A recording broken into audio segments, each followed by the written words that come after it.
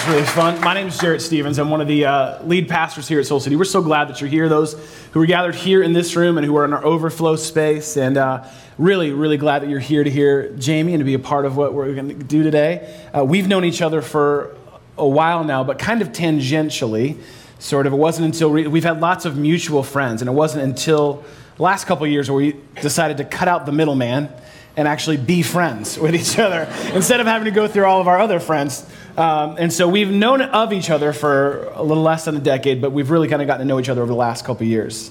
Is that story hold? Is that true, Jamie? Where we met, the moment we really met, is the best place to start. Okay. Go ahead. Okay.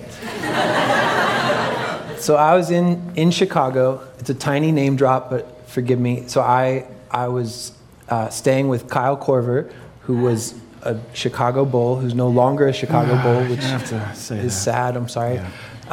But I was getting to know Kyle, and Kyle said, "Hey, I'm going to have coffee with my pastor. You should come." And I thought, wow, that's a really great invitation. And so we made our way to this coffee shop and met Jarrett, and we ordered coffee. And I thought the three of us would sit together and drink the coffee and talk. And then they made it clear that I would sit at another table while they honored their commitment to the one-on-one meeting. So, look, when I said yes to coffee with Kyle, you weren't in the picture. I didn't know. I never was in the picture. No. And then even at the coffee shop, you weren't in the picture. No. So that actually is really uncomfortably and awkwardly true. So Kyle and I had about an hour or so conversation, and 10 feet away from us was Jamie pretending to be working. I don't think your laptop was turned on. You were just... Yeah. Just really... You probably wrote... This is when you wrote, "If you feel too much." Totally. It was while you were sitting 10 feet away from So the silver lining is, if you get coffee with Jarrett, he will honor the one... You and I will have... It will be one-on-one. No one else is welcome. No one else. That's right. That's right. Well, it's been fun, Jimmy, to get to know you more and to have you here. This is really fun. You visited Soul City when you were in Chicago once before, but to have you this weekend as we conclude our Voices series, thank you for doing this. This is really, really fun to have you here. We're going to talk over the next few moments about real things, as we should when you are in church. We should have the ability to be real and to be unmasked. And so we're going to talk about hurt, and we're going to talk about pain and depression and those kinds of things, and we're going to talk about hope and healing. But before we get into any of that, why don't you give us a little sense of your story, who you are. You know, for those who may not have ever heard of you or know anything about your organization, tell us a little bit about you. Where'd you grow up, kind of family? And I know faith has been a part of your story most of your life, so you want to just talk about that a little bit? I grew up in Florida, which I know in January and February sounds really wonderful. Attractive to you guys. Grew up in Florida, grew up a surfer. My dad owned a surf shop when I was born, so I really fell in love with that. In Florida, we consider it a sport. I don't know how you guys feel about it here. And I grew up super loved. I mean, that's the thing that comes to mind the most, is just I had a really happy childhood and felt incredibly cared for by my parents. I grew up in church. I mentioned earlier, I felt like a little bit on the sidelines. The Christian subculture and the idea of sort of jumping into this Christian bubble never appealed to me. So I kind of felt this tension even at an early age. And in probably around junior high, decided I wanted to work in the surf industry, which I don't know any 12-year-olds who say this, but if you would have asked me then, I would have said I want to be a surf industry sales representative. Okay.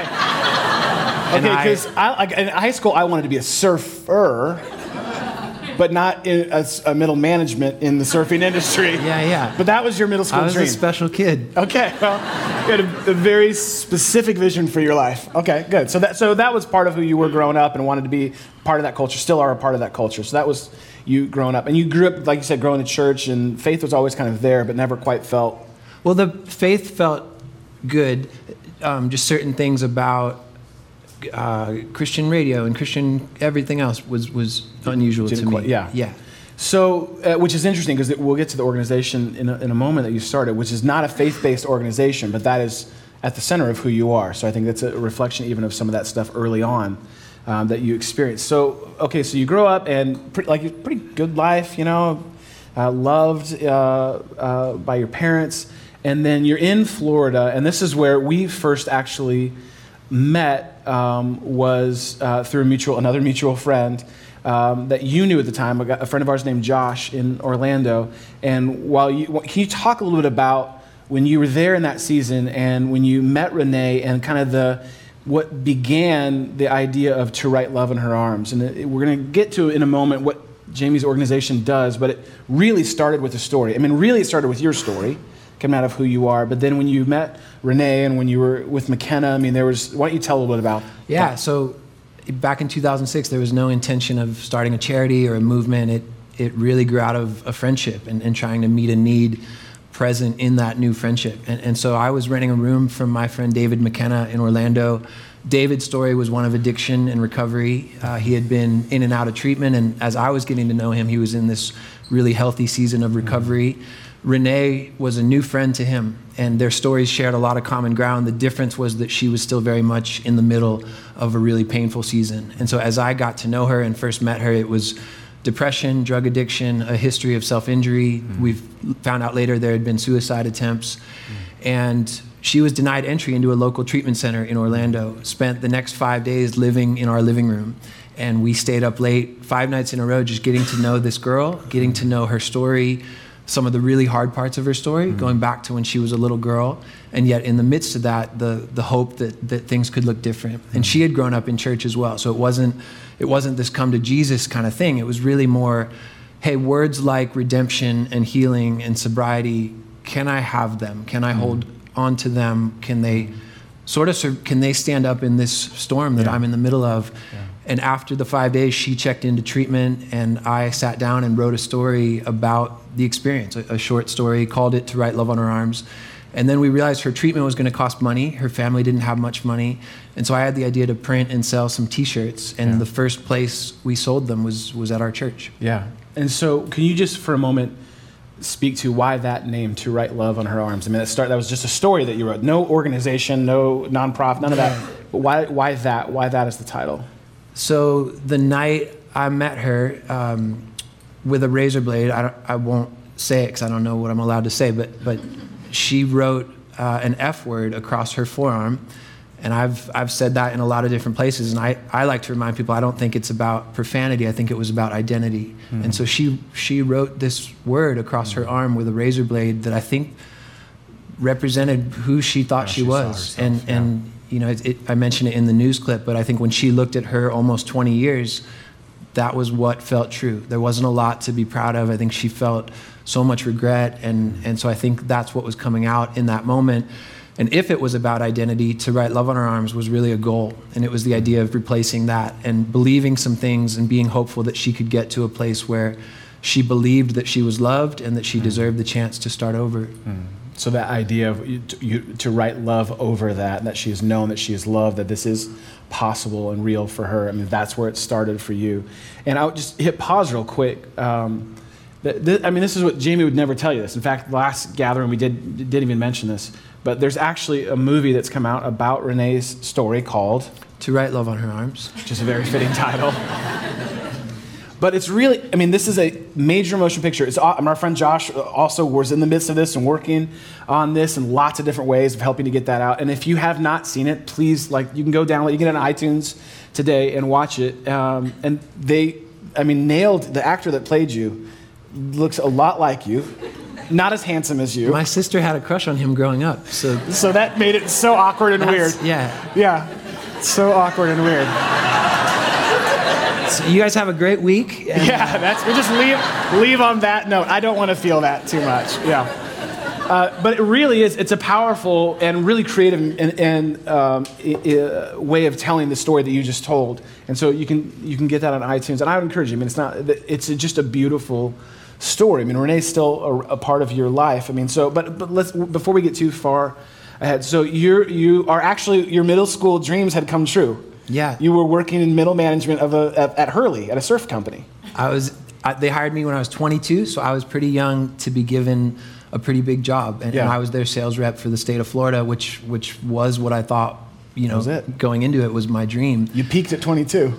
Yeah. But we didn't talk about it earlier, but I really started to wrestle with feeling like I had put all my eggs in this basket, but it really wasn't a great fit. And I felt like there were things moving around in me and things that I cared about that just didn't get to come out in my job. Yeah. So taking what you did, though, I mean, this kind of your own story and then working for a clothing company, making T-shirts, your response to help Renee get treatment was to make a T-shirt. And like I said, I happened to be speaking at this church and I remember coming out after speaking in the lobby, and there's this line of people to buy this shirt. And I asked my friend Josh, I'm like, what's the deal? What's the deal with this shirt? Well, it's very interesting. It's a very cool design. And then noticed on the back, you had printed inside the shirt the letter that you'd written about Renee called "It's Right Love in Her Arms." And I was so drawn. I wish I didn't buy a shirt that night, Jamie. I probably should have bought a shirt. We have them on the sidewalk. All right, I'll have to go out afterwards. I appreciate that. But seeing something there at the very beginning, I mean, that was your response. I'll make T-shirts, we'll help. But clearly something more happened than just selling them in the lobby of a church. Can you kind of tell us what happened from there? Yeah, so really the moment we kind of took off, the first box of those T-shirts showed up at a friend's concert. I had gotten to know the guys in the band Switchfoot years before, kind of through surfing and some common ground. I had shared with John Foreman, who's a hero of mine, who's one of my favorite people. John sings in that band. Talked to him a little bit about Renee and the story that I had written and what we were going to try to do to help. Still no concept of a charity or anything like that. And John said, man, this sounds great. Would it be okay if I wore this shirt tonight? And 2006 was a huge year for them. They were about to play to 3,000 people. And he just puts on this shirt and mentioned it briefly in the middle of their set. And I went home not expecting a lot. We hadn't given out information or anything like that. And there were all these messages, comments, friend requests from people that had found their way to this MySpace page that I had created. Say that again, please. Yeah. What was so that? 2006 was, okay, context. was all right. the moment of MySpace. It was kind of... Really? Stop laughing. That was it, me. though. That was it. That was its moment. This is how I'm wired. So. That's right. He's feeling when you laugh. He feels. He gave me feedback after the first service, and I was devastated. Jamie, not true. No. Not true. Made a MySpace page. Yeah. And all these folks found their way to this page. We didn't give it out or anything like that. And people said, the story you wrote is my story. This is my dad. This is my girlfriend. This is a neighbor. It's a classmate. We heard from people that had lost a loved one to suicide. We heard from people who were struggling with depression. Some people used that word. Other people didn't use that word. Right. We heard from a lot of people saying, there's someone I care about. I want to help them, but I don't know how. And instantly realized we had stumbled upon a bigger thing. Yeah. So this T-shirt way of helping a friend, it started with one person, which I think is interesting. I just want to point out, the dream was not to start a nonprofit organization that would change the world, which is a noble and worthy thing. It was, I want to help my friend. It was very real and tangible. But then it kind of blows up and gets bigger, and now all of a sudden, people just sort of made it an organization. And so now you're like, oh man, now we can actually help more people. Yeah. And so how did that feel? It was scary. I mean, part of it was super exciting and surprising. You know, it was such an honor to read these messages. And some of it, there was the element of having to do the homework to be able to point people in good directions. I think if the story was the first thing we posted, the next thing we posted was essentially a find help section where we could serve as some kind of bridge in the direction of counseling, treatment, support groups, crisis hotlines. Part of it was exciting, part of it was super overwhelming, and I ended up coming to this crossroads of deciding to quit my Hurley job. So what I thought was my dream come true, essentially handing that back and saying I have to go off in this other direction that was hard to explain, it was hard to predict, but it felt too special to walk away from, and it felt like being a part of a conversation that was really important and in some ways was long overdue. And so I decided to roll the dice and move in that direction. So talk to us then a little bit about what To Write Love on Her Arms as an organization does. What's the work that you guys do? Like, assuming, let's say, no one's ever heard of it before, Sure. How would you describe it and the day in, day out of what you guys do? Yeah, I think it took some years for me to kind of get to a place of believing the primary thing we do is communicate. We've learned that 2 out of 3 people who struggle with depression, they never get help for it. Wow. And so if you sit with that for a second, that suggests that the majority of people who live in this place or live with this kind of pain, they essentially live alone, and it points to the stigma. So it's not as simple as just funding treatment or counseling. If 2 out of 3 people aren't taking that step. Yeah. And so we exist in this unique space to try to make that light bulb go off, where people realize, and not everyone in the room or any room needs professional help today, but the idea that I think everyone in the room deserves a community, deserves honest relationships, deserves to feel like they can be honest about their pain, about their struggle, that's just part of being human, and we shouldn't be alone in that. And that communication, that conversation plays out in so many different areas. It started online, and MySpace has quieted down a little bit, but it's social media is still vital. So we've been able to make the jump to Facebook, Twitter, Instagram, our own website. We have a whole team that responds to messages that continue to come in, letters, emails. So someone hears about you guys and says, that's my story, and they'll email in or they'll send something in, and you have a team of how many folks? Yeah, there's between staff and interns, there's 20 of us that work on this full time. And so they engage with folks and respond, help connect them. And a lot of it's even the examples I gave earlier. The messages we got the first night John wore the shirt are the same kinds of messages and questions and confessions that we get today. Yeah. And so I think I love to sit with our interns and say, this will never be the busy work. This is the heart of what we do, is responding to real individuals. We've responded to roughly 200,000 messages from 100 different countries. Wow. So it's taught us these are not just American issues. These are not, these are issues that transcend faith and age and music and all these things. And then we get to cover a lot of ground. I spend a lot of time on college campuses bringing this message to students. We go to places like the Warped Tour, different music festivals, music tours. Our shirts are sold in surprising places like Hot Topic, which is probably the store in the mall least synonymous with hope. Yeah, well. But there's been all these surprising moments and doors that have opened that we never could have guessed. Yeah. I mean, the Hot Topic is we see the irony in that, the $1 million on national television, just things we couldn't even have dreamed up, where we get to go in and talk about things that people tend not to talk about. So give us paint a picture. So do you have like a story or a kind of someone reaching out to you guys recently that you, like, how do you engage? Just so people understand. Because honestly, I mean, that may be a response today. Folks here may go, okay, I want help, and they're going to turn to your organization. I think the best moment I ever get to have, and it's happened a whole bunch of times, but it never gets old, is someone saying, I'm still alive because of the work that you guys do. And so that just has to stop you, and you go, especially to start a conversation there. Yeah. And for people to unpack that, and a lot of times what they're getting at is, hey, I felt alone in my struggle, in my loss, in my depression, my addiction, and through what I read, through what I heard, through what I encountered, maybe it wasn't even us, maybe it was them reading comments and realizing that other people felt how they felt. Yeah. And getting to a place of realizing I don't have to keep this a secret. I don't have to live with all this shame. Yeah. I can be honest and I can get help. And so I think that last one is really the biggest one when it comes to someone choosing to stay alive and choosing to get the help to do that. And for maybe life to look different and to start over. And so that's one that always catches me off guard. We read it in emails and letters, and I get to have those conversations face to face as well. So you guys really you're not trying to be sort of the hub where everyone comes to stay, but you're trying to connect them to help, professional help, or to hope through community, conversation, that kind of stuff. So really you guys are serving almost as a conduit to help send people into their community, into next steps. There's, I think, an irony because sometimes people refer to us as this thriving online community, and we sort of push back at that and say we're not trying to create this online utopia. We're really pointing away from ourselves back into the places that people live. Yeah. And we say we believe the solutions are going to come there with someone sitting across from you face to face. And it is, multifaceted. Certainly professional help, counseling, treatment, but also friends. The idea that, does anybody know you? Yeah. Is there one person, or are there a few people that you can unpack this stuff with and be real with and fall apart with, and they, through their presence, not just in theory, but get to live out this idea that you are not alone. They get to be a physical picture of that. Yeah.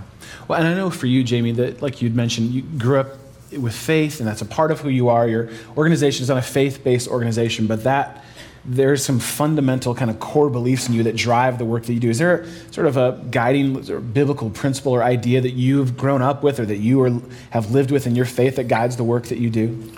Yeah, I think I've never been able to escape that truth that there is a God who made me, who designed me to be in relationship, not only with him, but with other people as a picture of that I am made to be known and loved, to be in relationships where that's exchanged and reciprocated.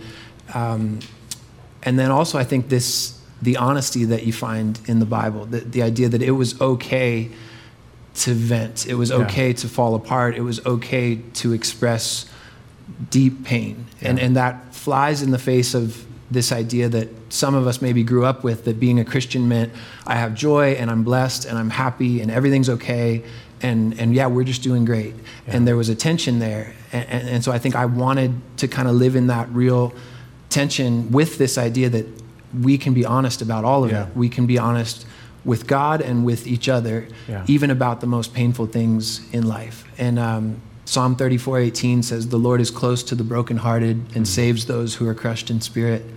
And so to me, you sit with that and that says, well, we're loved by a God who cares deeply about our pain. Yeah.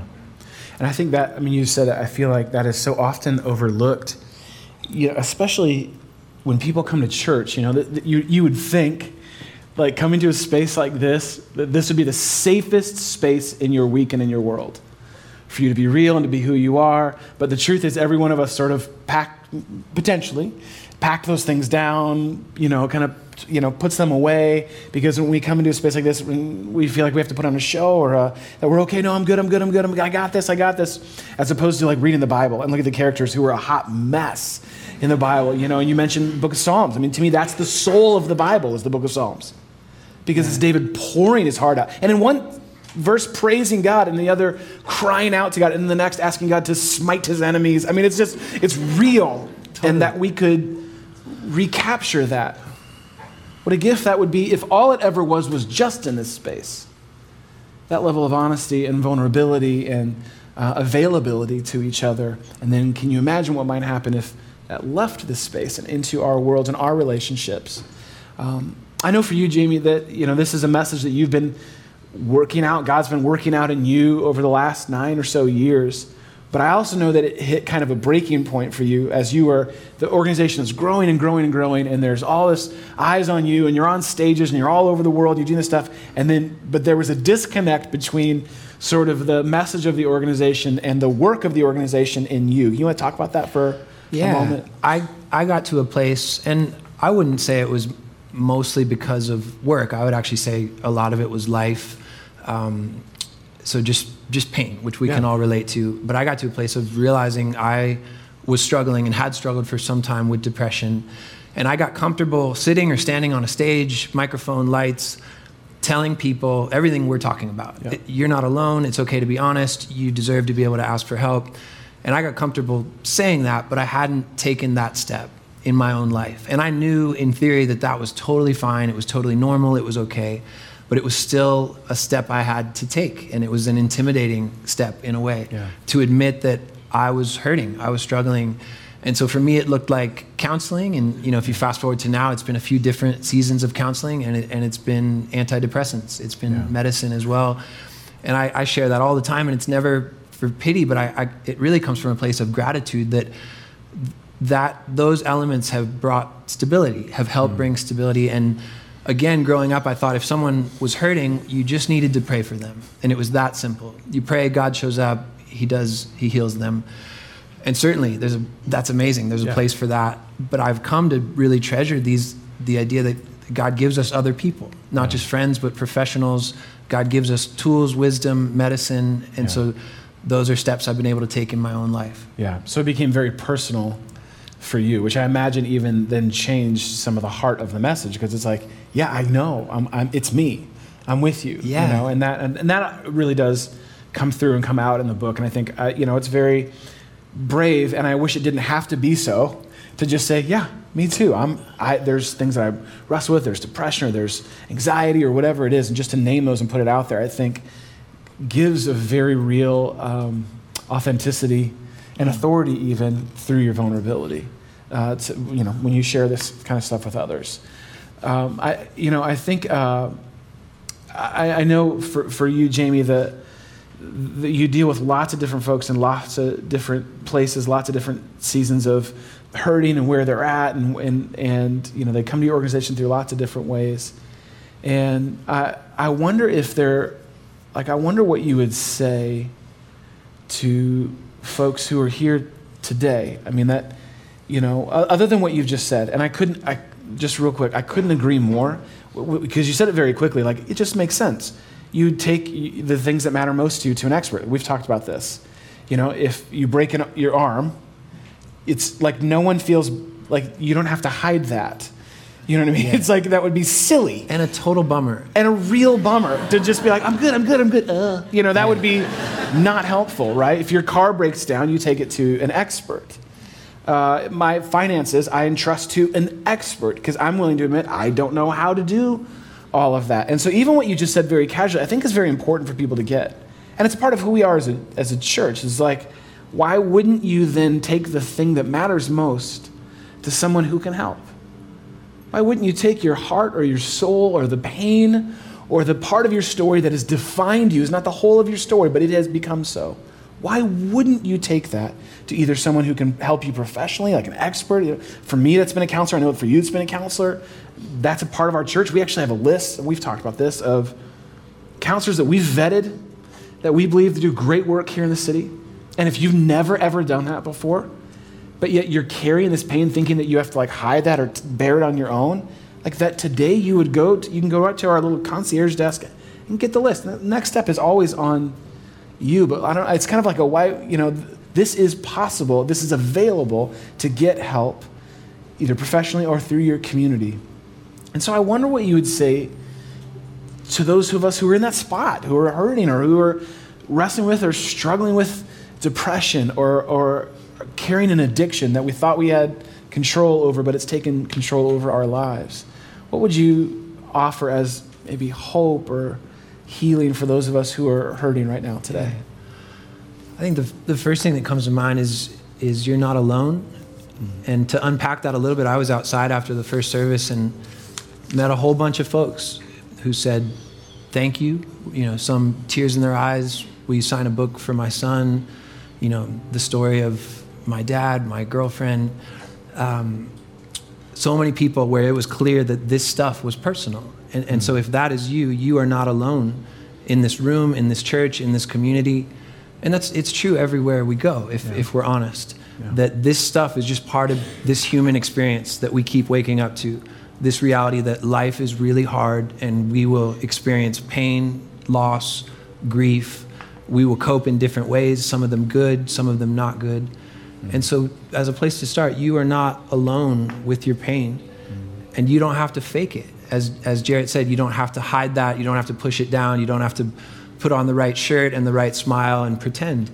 But the opposite is what you deserve, the place to be honest. And maybe the places, the relationships, the conversations where that gets to play out, where you get to see a picture and live a picture of not being alone with your hurt. And so that's really what comes to mind. And I think it's going to be all these things. If you're really hurting, it's going to be meals with friends. It's going to be time alone with the Lord. It's going to be maybe walking in to that counseling office for the first time, or maybe the 6th or 7th time, and saying, I got some stuff I need to talk about. The past is really haunting me. There's a moment that I feel stuck in, and I want life to look different. And I feel like I get to say that and be here on behalf of thousands of people whose lives don't suggest that any of it's easy, but that it's worth it, that it's possible to change, to start over, to let go, to believe better things, that sobriety is possible, that rescue is possible, that hope is real. And there's something I would love. Yeah, I know last year there was a moment, I think that we've had a couple of these where someone that's widely recognized or known chooses to end their own life in whatever different way, either through the result of an addiction gone overboard or through taking their own life. And I know last summer there was a moment when all of us just step back when Robin Williams ended his life, and this is someone that people know and love all over the world, and I know that went to all kinds of deep places for people. And so you wrote a response out of that, and you'd asked if you could actually close today by reading that, and it's a beautiful piece, and it's actually in the book, so I have a copy right here if you'd like it. You can read it. It's a great book, by the way. Yeah, so as Jared said, this was really my response to that moment. And my guess is we all remember that night and kind of getting that news or reading that news. And I wanted to write something, and I didn't want to speculate on the life or death of Robin Williams. I never met him. I didn't know him. I knew plenty of people would write those articles. I wanted instead to try to write something for people who maybe could relate to that kind of pain, to that sort of struggle with depression, and maybe to the point of thinking about giving up. And so this was what I wrote, and hopefully it can be an encouragement to you guys today. It's called There Is Still Some Time. If you feel too much, there's still a place for you here. If you feel too much, don't go. If this world is too painful, stop and rest. It's okay to stop and rest. If you need a break, it's okay to say you need a break. This life, it's not a contest, not a race, not a performance, not a thing that you win. It's okay to slow down. You are here for more than grades, more than a job, more than a promotion, more than keeping up, more than getting by. This life is not about status or opinion or appearance. You don't have to fake it. You do not have to fake it. Other people feel this way too. If your heart is broken, it's okay to say your heart is broken. If you feel stuck, it's okay to say you feel stuck. If you can't let go, it's okay to say you can't let go. You are not alone in these places. Other people feel how you feel. You are more than just your pain. You are more than wounds, more than drugs, more than death and silence. There is still some time to be surprised. There is still some time to ask for help. There is still some time to start again. And there is still some time for love to find you. It's not too late. You're not alone. It's okay. Whatever you need and however long it takes, it's okay. It's okay. If you feel too much, there's still a place for you here. If you feel too much, don't go. There is still some time. Thank you. Can we thank Jamie for being here today?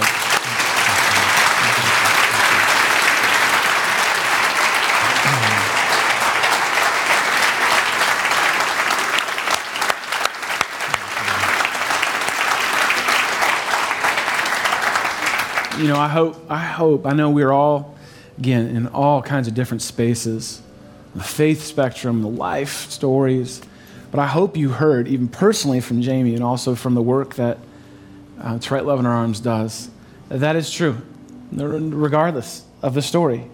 As real as it is, as painful as it may be, as hopeless as you may feel, that there actually is time, there's something you can do today. And this church really is built on that idea that we actually need God in our lives desperately, more than we realize. And we need each other desperately, more than we realize. You were never, ever, ever meant to walk through this life alone. And that maybe today the best next step for you is to just name to someone you know and love and trust, hey, this, and just like, this is how I feel about this, or I don't think I've ever told anyone this, but I don't want to carry this alone.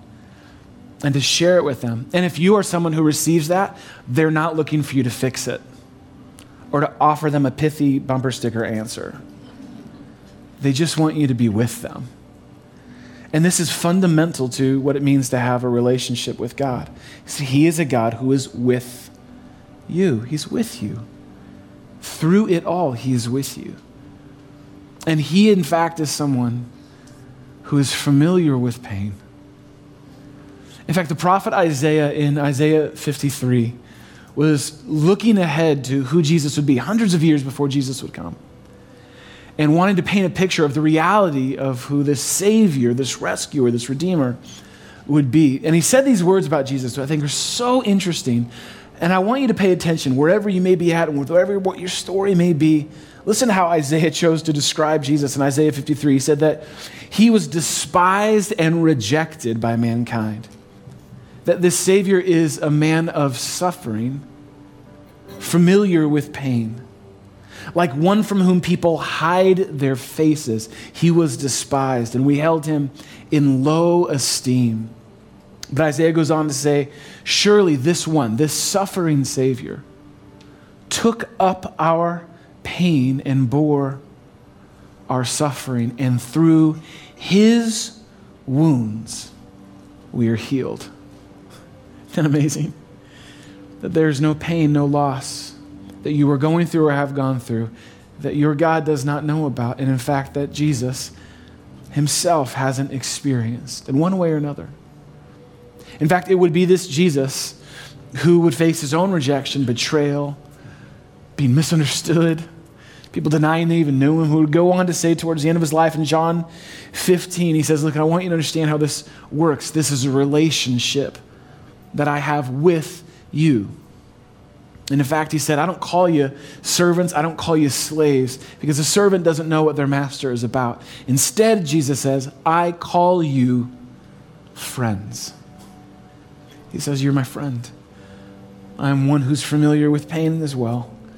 And we actually are friends. In fact, we go on to say that you are actually sons and daughters of a loving God who actually is the one who can redeem your story, who can restore hope, who can renew your mind, who can give you a new story with him. And that really is at the heart of everything we do here at Soul City Church. And maybe you came here today, you don't even know why, or someone dragged you, or you came here to meet Jamie. That's awesome. But it's our hope that you would know that this God actually knows you and longs to be in a relationship with you, and that's possible today. So we're going to move into a time of response as we close our gathering together. We're going to sing a song that says just what we heard.